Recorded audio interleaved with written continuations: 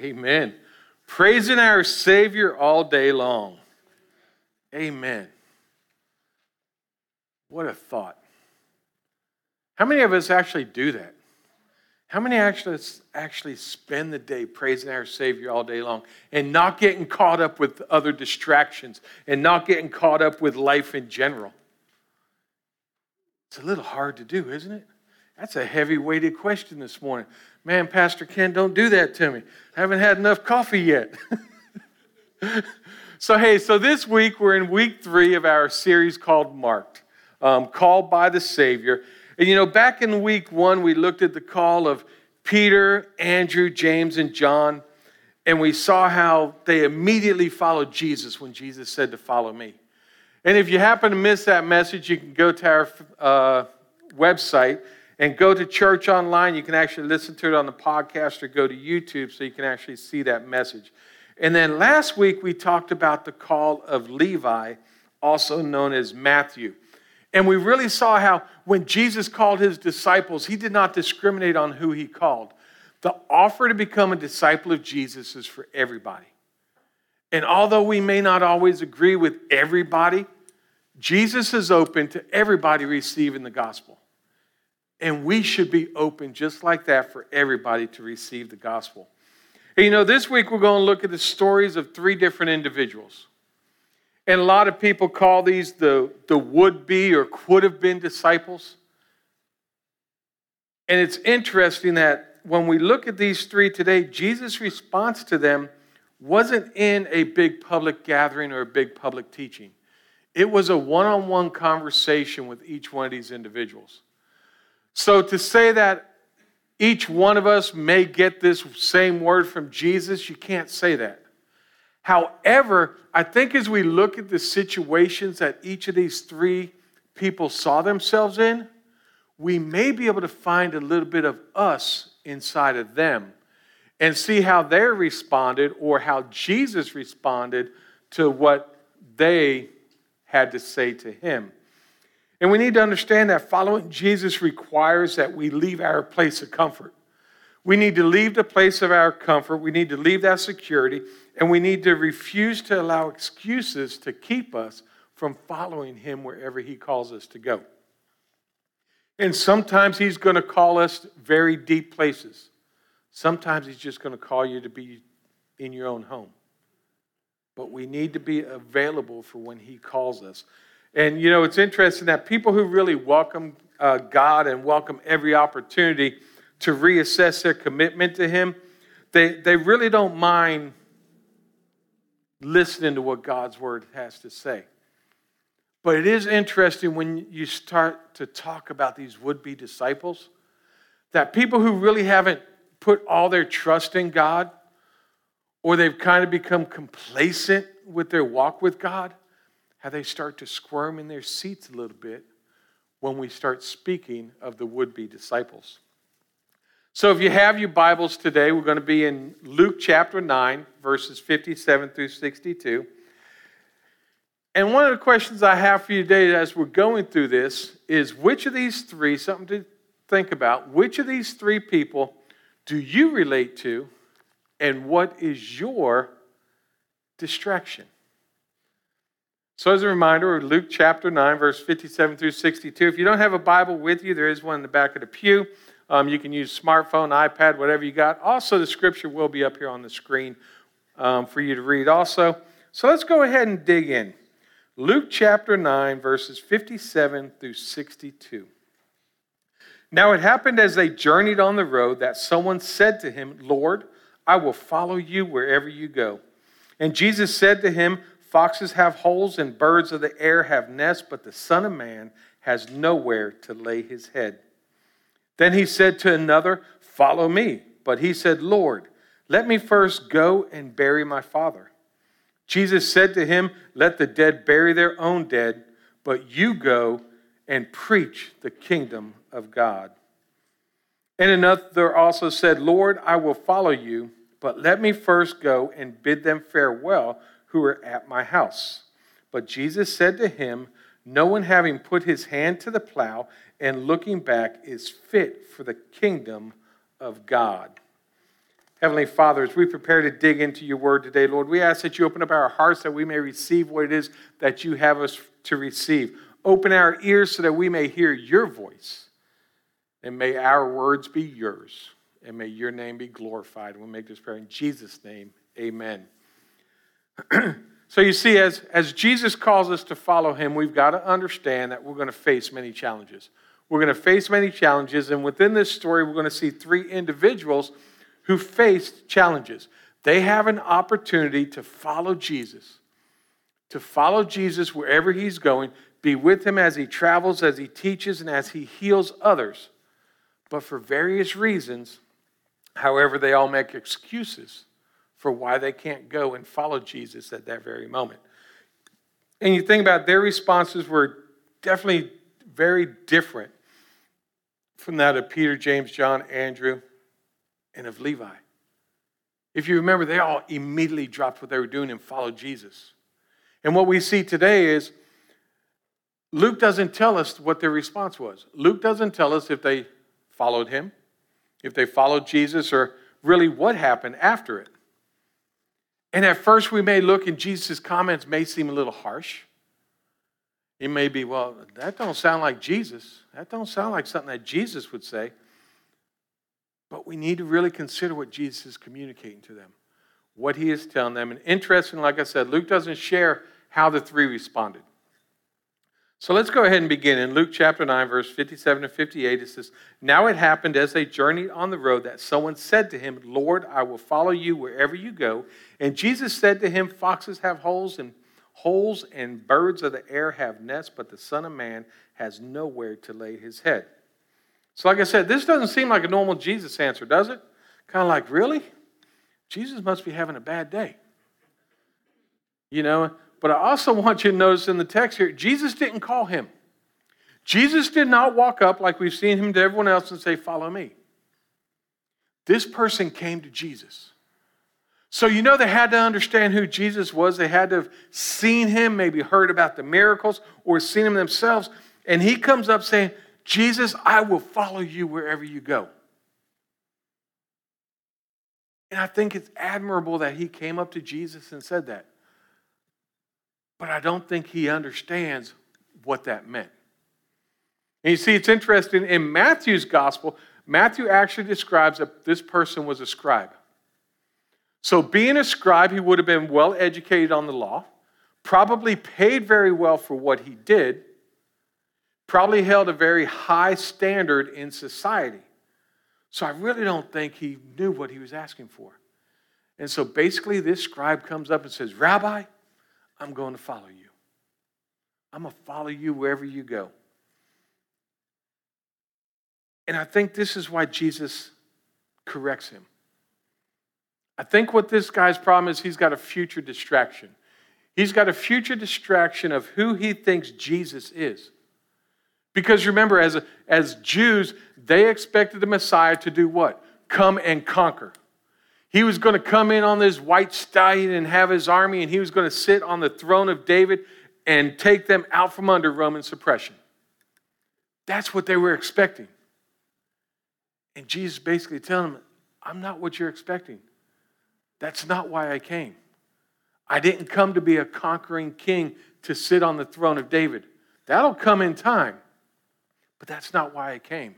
So I think the scribe had this future distraction of what he was assuming was going to happen instead of what was really going to happen.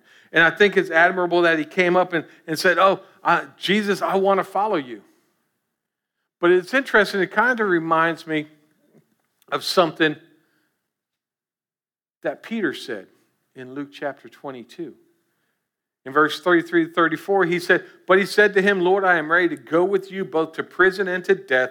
Then he said, 'I tell you, Peter, the rooster shall not crow this day before you will deny me 3 times that you know me.'" This is Peter. Peter the rock. One of the first ones that Jesus called. He'd been walking with Jesus. He said this, and he'd been with him. This scribe I got to admit, hey, it was nice you think you're going to come and follow him. But you don't know the cost. Even Peter, who was walking with him, did not understand the cost. The disciples that walked with him for 3 years did not understand the cost. And understand, at this time in this scripture, Jesus is making his way to Jerusalem. He is heading to the cross at this time. He knows where he's going. He starts to preach about his death, burial, and resurrection. They don't understand it. So it was admirable what this scribe wanted to do. But I don't think he counted the cost. And that's a question I got for you. Have you truly counted the cost of following Jesus? Truly. You know, earlier in this chapter, in verses 23 through 26, Jesus actually says, if anyone desires to come after me, let him deny himself and take up his cross daily and follow me. For whoever desires to save his life will lose it, but whoever loses his life for my sake will save it. For what profit is it to a man if he gains the whole world and is himself destroyed or lost?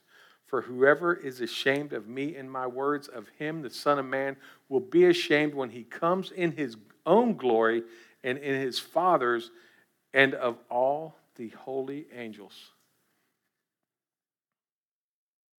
You see, we're coming into this age in America where some things in this book are not going to be able to be preached. You're not going to be able to talk about them. And if you really don't believe that, think about this. They are banning Dr. Seuss. They've banned Dr. Seuss. They're banning other things. And I don't think it's too far away before they start trying to dig in and take out parts of God's word because it's offensive to somebody. It's just going to be a matter of time. And you know, I really don't know where you may stand on the fence, Republican, Democrat. And I'm going to first tell you right now, I really don't care. I really don't care because my Lord and Savior is Jesus Christ and he's still on the throne. That is what counts. And that is who we need back in this country. We need him back inside America. Republicans and Democrats are not going to save us. Republicans and Democrats are not going to change this world. Only Jesus is going to change this world, and only us as Christ followers can change this world. We've got to be the ones to speak loud and speak proud of who our Jesus is, because he is still on the throne. He is still on the throne. This is not, our kingdom is to come. This is not our world. And as much as we may live here in the U.S., with our biggest concern is, do we have connection to our phones? I lost reception. I'm going to lose it. Walk out the house and forget your phone and get a half hour down the road, you start freaking out. Where's my phone? Because you're so connected to it. Don't you wish you were connected to Jesus that way? That if you were half hour down the road, you realize you forgot Jesus? Some of us forget him all the time. We think about him only when we come to church on Sunday. We need to follow him all the time. And don't get distracted by things. Don't get distracted by our futures. We need to pick up our cross daily and follow him. And you think about this, him using these words back then, people knew what picking up your cross daily meant, and I hope you understand it also. When he mentioned pick up your cross daily, the cross was a method used to kill people. So it brought death. And as we pick up our cross daily, I hope it reminds you of death to your old self. Death to the person you used to be. Death to whatever it is that's distracting you from being wholeheartedly picking up your cross daily and following him to where he wants you to go.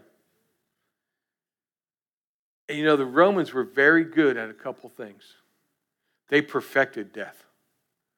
But you know the other thing they perfected?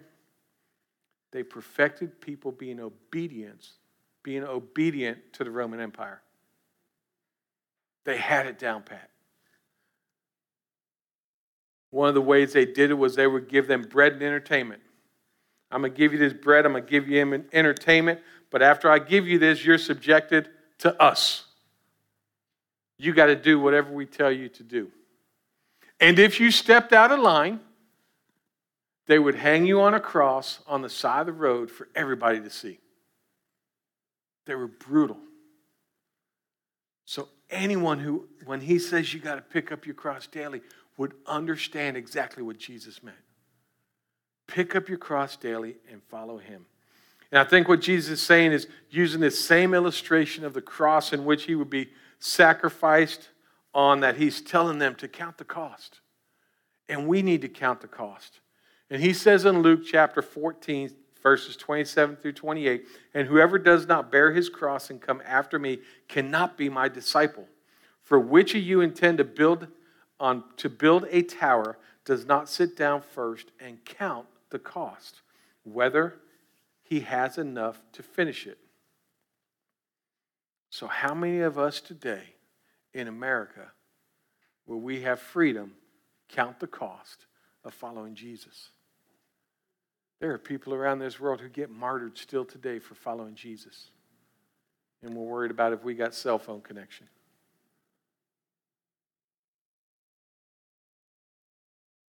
And I don't want you to understand, I'm not up here trying to plead to you to follow Jesus. That's not what Jesus is doing here either. He's not trying to, dissuade someone into following him. And we don't know if the person followed him or not. Scripture doesn't tell us. Now, if you're like me, you're assuming the dude probably walked away. Man, I can't do that. I can't be your disciple. I wanted to, but I can't. I had this vision of this king, this mighty king coming in. But you're not going to do that. So where's going to be my accolades? Where's my money? Where's my being going to be? Because you're not what I'm expecting. And I think we do the same thing. I think we do the same thing today. Here he was a well-off Jewish person, and Jesus was telling him, I don't even have a place to sleep. Sometimes I got to go hungry. Are you willing to do that? And I'm thinking this scribe kind of came to him kind of like the two brothers. Jesus, when you get in your glory, can we have the seats of glory on your left hand and your right hand? And Jesus told them, you don't know what you're asking for. They didn't count the cost. And I think we fail at counting the cost.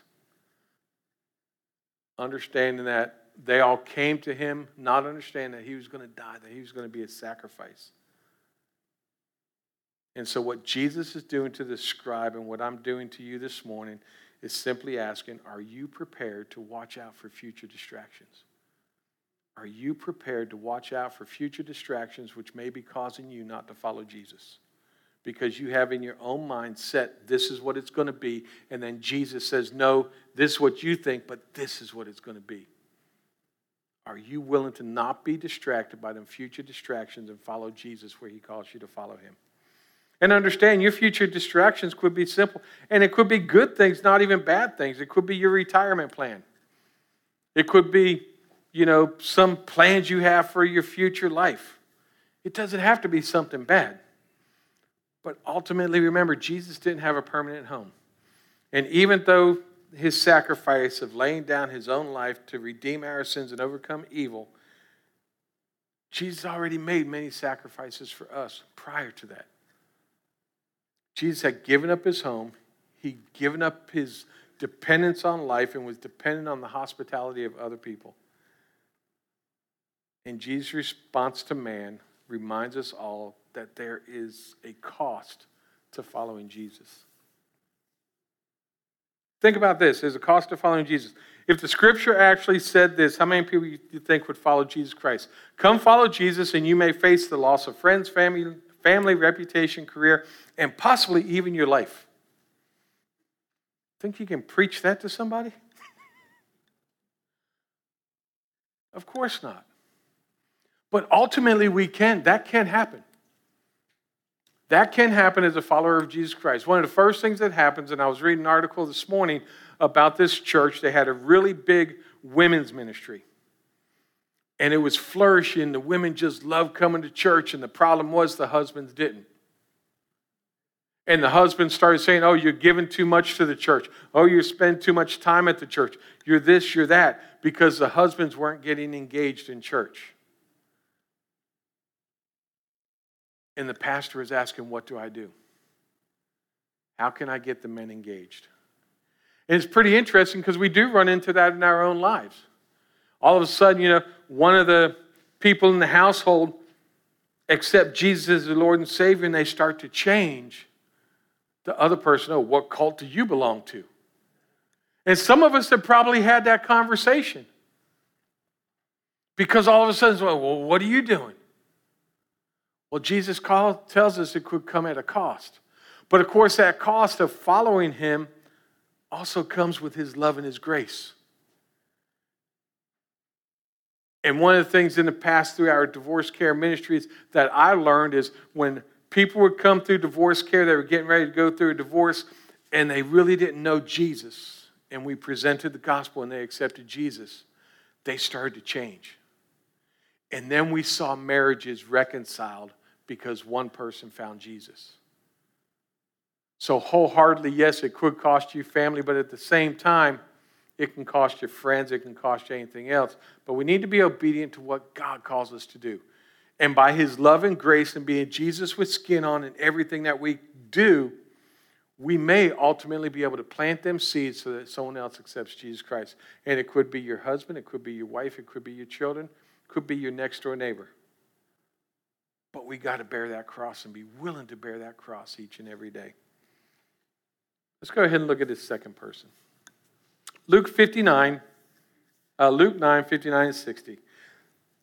Then he said to another, follow me. But he said, Lord, let me first go and bury my father. Jesus said to him, let the dead bury their own dead, but you go and preach the kingdom of God. So we see in the second situation, Jesus actually calls this person. Jesus actually calls them to follow me. And the individual requests first to go and bury his dad. Sounds like, okay, well, you got to go bury your dad, go bury your dad. It sounds good, but then what's Jesus say? Let the dead bury their dead. And you go through and you read all the different commentaries and what theologians say, and theologians are so split on this.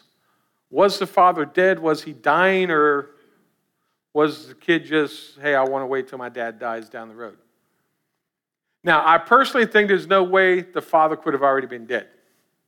And the reason I say that is Jewish custom. Through Jewish custom, you would assume that the father wouldn't have been dead, because if he was already dead, the guy wouldn't have been talking to Jesus. He wouldn't have been talking to Jesus because proper burial was the most important thing for Jews. And someone not burying their father would have been scandalous. The burying of their father took precedence over study of the law. It took precedence over temple service, killing of a Passover lamb. It took precedence over circumcision, even the reading of the law. The only way you could get out of that burial process is if you had doing a Nazirite vow, or if you happened to be the high priest at the time in the temple. Those were the only two people who were unable to not be there to bury their father. So we can pretty much say that the father probably wasn't dead. Now it's possible maybe he was on his deathbed, or maybe bedridden, and that the father could die at any day, so he wanted to wait. And we need to understand that when Jesus says, leave the dead to bury their own dead, it seems callous. But Jesus is not saying to neglect your family, so do not take that he's saying neglect your family. Because in fact, he actually rebukes the scribes in Mark 7:10 when he says, for Moses said, honor your father and mother, and anyone who curses their father and mother is to be put to death. So he's not saying to dishonor your parents. But I think what he is saying is John 5:25. Most assuredly, I say to you, the hour is coming, and now is, when the dead will hear the voice of the Son of God, and those who hear will live. You see, this gentleman had present distractions. He had distractions that were in his life right now. He basically tells Jesus, yeah, I'll follow you, but I don't know when. I got this to take care of first. I got something to do. I'm not quite ready yet. Jesus, I really want to follow you, but I got this thing that I got to do first. We all got that but somewhere in our life. And the problem is, some of us put that but in front of what Jesus calls us to do. What comes before Jesus in your life? What comes before Jesus in your present life? That's a hard question. I could probably think of a list of things that I try not to put in front of Jesus, but they get put in front of Jesus in my life. And I did want to preface this by saying even if your spouse, your son, daughter, mother, father, sister, brother, grandmother, or grandfather, if any of those even come before Jesus, you're failing and you're falling prey to present distractions. Now, I do want to preface that because I don't want someone to come up after service and say, oh, you tell me I got to hate my family to love Jesus. No, I'm not. No, I am not telling you that. The Ten Commandments actually say, tell us to honor our mother and our father. Which I'm here to tell you, I reminded my kids on a regular basis, and my grandkids get reminded by my kids on a regular basis. You better honor your mother and your father. I'll go pull out a switch. Some of y'all don't know what a switch is. So it's not, don't let it jade you, and that's not what he's saying. It's not about dishonoring your parents, but it could be your family, but it could be a present distraction. If your kids are taking more time of your life than you taking time with Jesus, that's a present distraction. Jesus should still be first. And one of the things I even tell people in marriage counseling, when you look at your life, Jesus has to be number one. Jesus has to be number one, then you got your husband and your wife. The closer both of you are to Jesus, the closer you are to each other. That's how it works. But Jesus is number one. And that's what we got to look for. Think about it. He says, let the dead go bury their own dead, but as for you, preach the gospel. Preach the gospel. Because you think about it, if by the way that his father dies and doesn't hear the gospel of Jesus Christ, there's going to be judgment and his dad's going to spend eternity where? In hell. So instead of worrying about his father's date of death, he needs to be worried more about his father's new spiritual birthday. He tells him, go preach the gospel. And see, present distractions could easily jade us and keep us from the things we should be doing.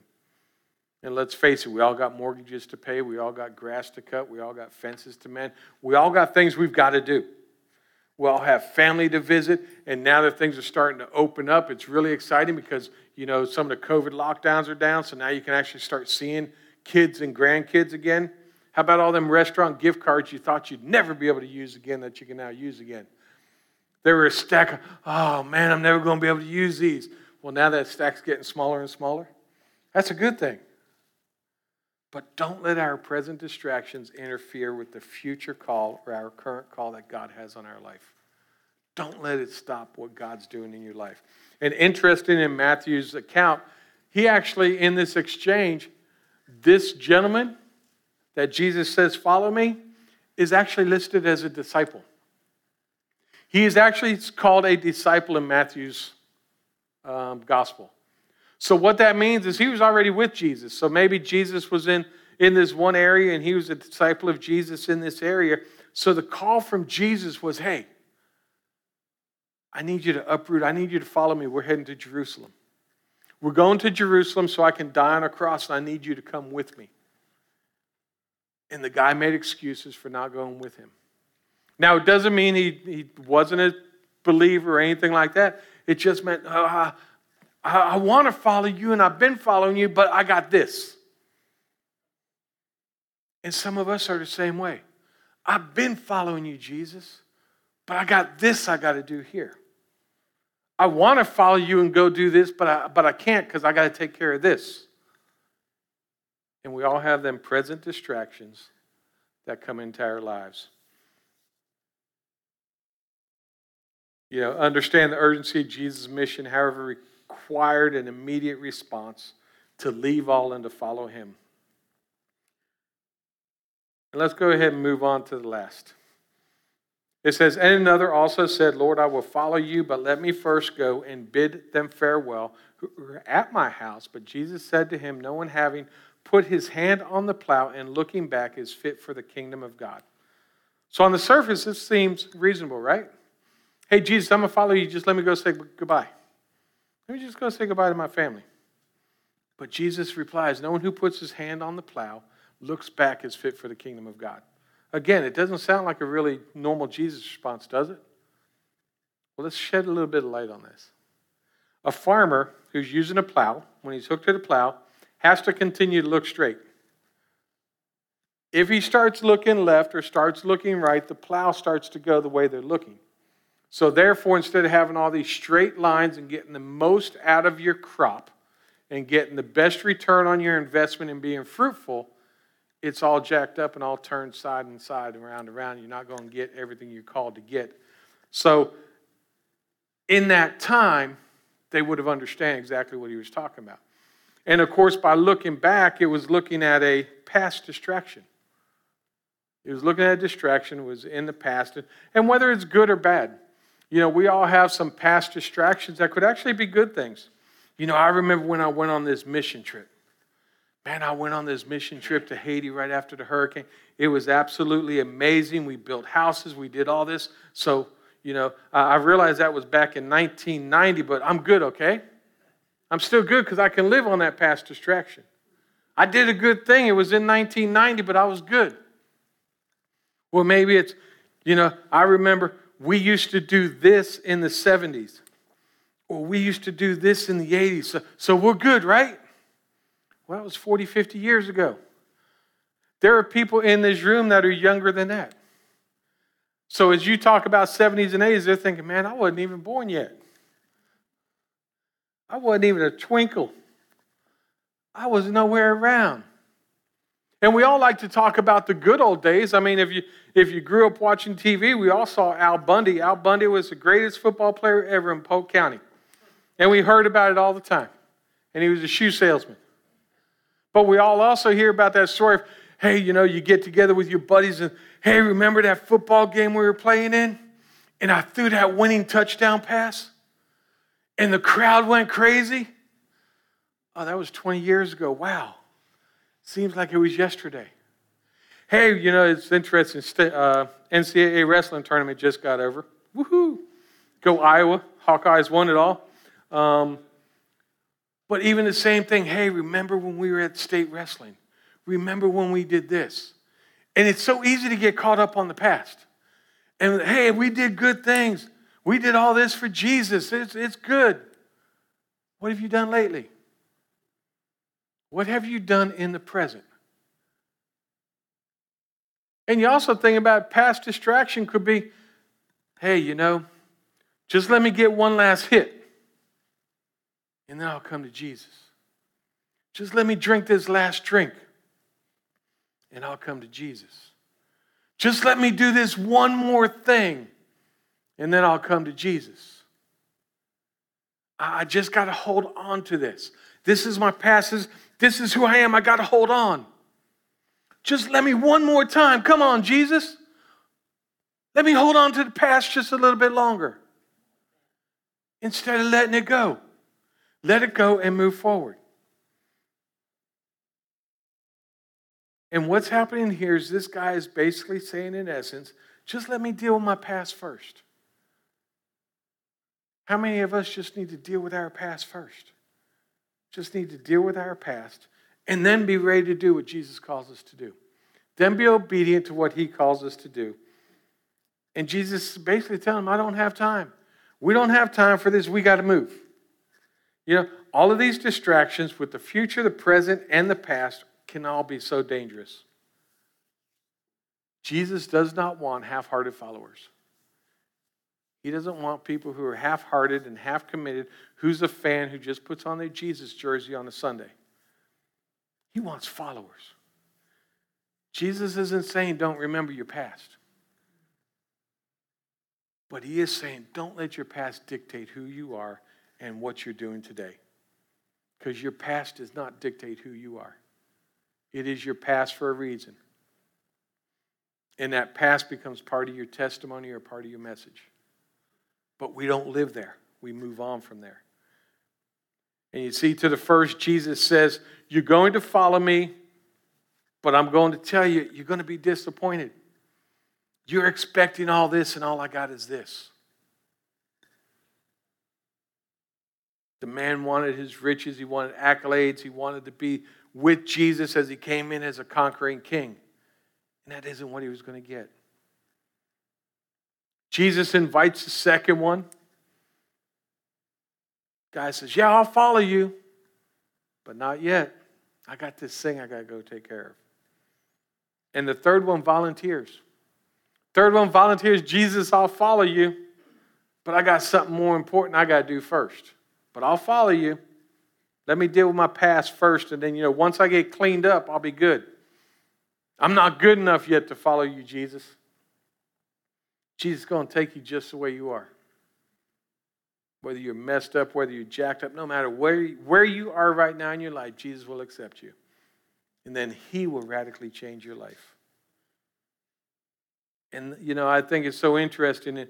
Each week we read Luke 10:2, which interestingly is the verses right after these in the Bible.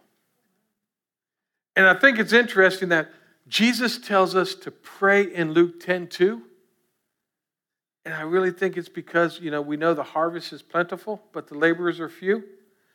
And I think what that means is that people are constantly getting distracted.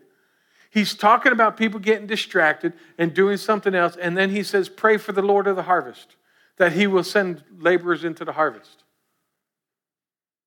Because people are distracted and not doing what they're called to do.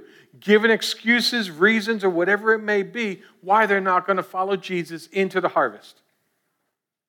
And that's exactly what we're seeing in these verses. We're seeing it each and every day. And because that we're expecting the right thing, and people are never watching out for distractions. We're never watching out for them. It's like being invited to the feast of the king. And most of you know that scripture, being invited to the feast, and then they all made excuses why they couldn't go to the feast. So the king sent his servants out to the highways and the byways to bring everybody in. The same thing. People made excuses. They were invited to the banquet of the king, and they did not do it. They did not accept that invitation. They had excuses. And I think we're all in good company. So if you're sitting here today and saying, man, Pastor, I thought I was good. You're in good company. Paul himself, the great warrior for Christ, encourages us with these words in Philippians 3:13 and 14. Brethren, I do not count myself to have apprehended, but one thing I do, forgetting those things which are behind and reaching forward to those things which are ahead, I press toward the goal for the prize of the upward call of God in Christ Jesus. Our love for Jesus and our passion for seeing his kingdom to come here on earth must be the priority in our life so that we're not distracted. We got to maintain that focus, maintain who he calls us to be, and get rid of them distractions in our life. And we all have them.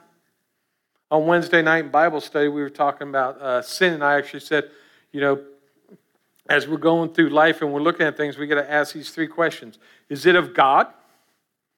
Is it of Satan? Or is it of you? Because a lot of times it's us. It's not from God, and it's not from Satan. It's you yourself that's holding you back. It's you yourself that's getting that distraction and stopping yourself from wholeheartedly following Jesus to where he calls you to be. It's ourselves. We are our biggest obstacle of ourselves following Jesus because of stuff. Because like I said, I know me better than anyone knows me. And you know you better than anyone knows you. And guess what? The world does not revolve around any one of us. Even if you think so, it doesn't.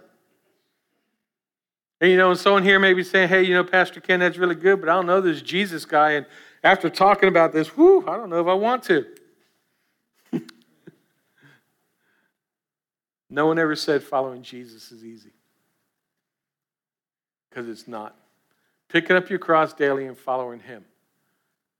But understand that you get to spend eternity in heaven compared to eternity in hell. It's a big difference.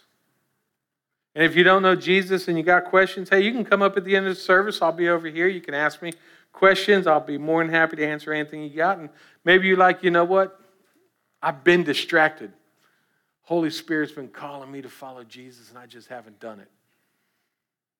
You can come up here and say, Pastor Ken, I've had this distraction and I need to put it behind me and go forward and accept Jesus, and we can lock that down today. And if you're waiting to become perfect, today's not going to happen.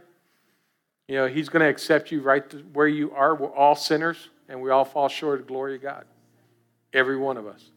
But God's word says if you confess with your mouth and believe in your heart that God raised him from the dead, you will be saved. And it sounds so easy. And he will radically change your life. But it takes work. It takes not being distracted. And maybe you've just been holding on to this past, present, or future distraction of what you're expecting or what you expected. And it's holding you back from doing everything Jesus called you to do. You can come up here and, Pastor Ken, I want to pray about this. Well, let's pray about it. Or you can just come up here and leave it at the altar. Say, Jesus, I've been distracted. I've got this past distraction. Take it from me. Well, I've got this present distraction that's stopping me from going where you've called me to go. Or maybe your future is you're expecting this and Jesus is telling you to do this and you're fighting it all the way. Don't be afraid to give it back to Jesus and let him radically change your life and become the person he has called you to be. So Heavenly Father, I come to you today and I just want to thank you, Lord. I thank you for who you are. I thank you for your word and for your love and your grace. And Lord, I come to you as a sinner who has had many distractions and who still has distractions in their life. And Lord, I ask that you not only take my distractions away, but take the distractions away from those who hear my voice. Lord, that we may wholly follow you with a whole heart. That we will seek you and not us. That we know you are in control and we are not. And Lord, allow us to be bold and admit when it's from us and not from you. And that we will give it back to you. And Lord, we love you, we honor you, we praise you, and we make this prayer in Jesus' name. Amen.